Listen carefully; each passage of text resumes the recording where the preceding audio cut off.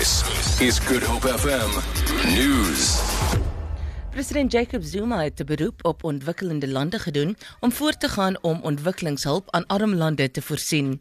Hy het die Verenigde Nasies in New York toegespreek na die aanvaarding van die nuwe volhoubare ontwikkelingsdoelwitte vir 2030.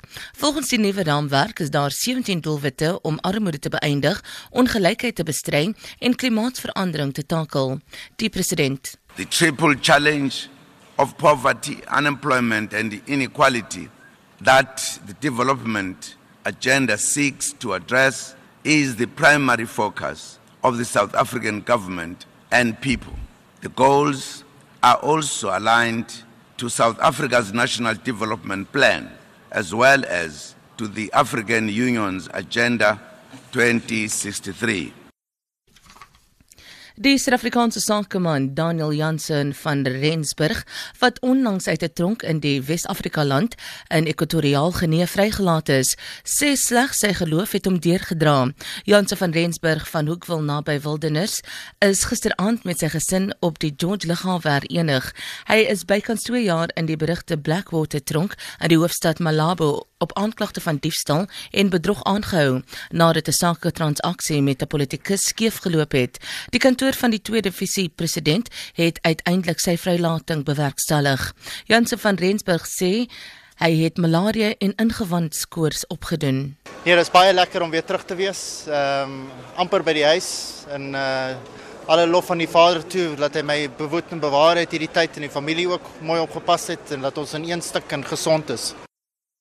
Verheugde familie en vriende het van Rensburg terugverwelkom. Sy 22-jarige dogter Abigail was oorstelp van blydskap. Ek voel baie bly dat my pa terug is.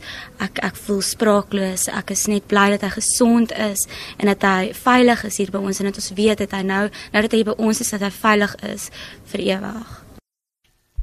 'n Man het sowat 10 meter ver na sy dood geval terwyl hy instandhoudingswerk by 'n raffinaderry van Petro SA in Mosselbaai gedoen het. 'n Woordvoerder van die maatskappy, Thabo Mabaso, sê die besonderhede van die voorval is nog vaag, maar dit word tans ondersoek. Die 45-jarige slagoffer se familie en kollegas ontvang berading. Suid-Afrika was vroeg vanoggend slegs een van 6 plekke in die wêreld waar 'n skaars hemelverskynsel te sien was.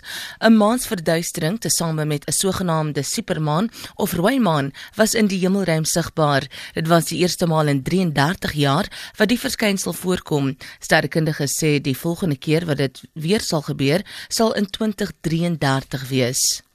Op valutamarkte verhandel die rand teen 13.90 teenoor die dollar, die pond is R21.11 waard, die euro kos R14.53, goud verhandel teen $1,144 en die prys van Brent-olie het tot $48.23 per vat gedaal.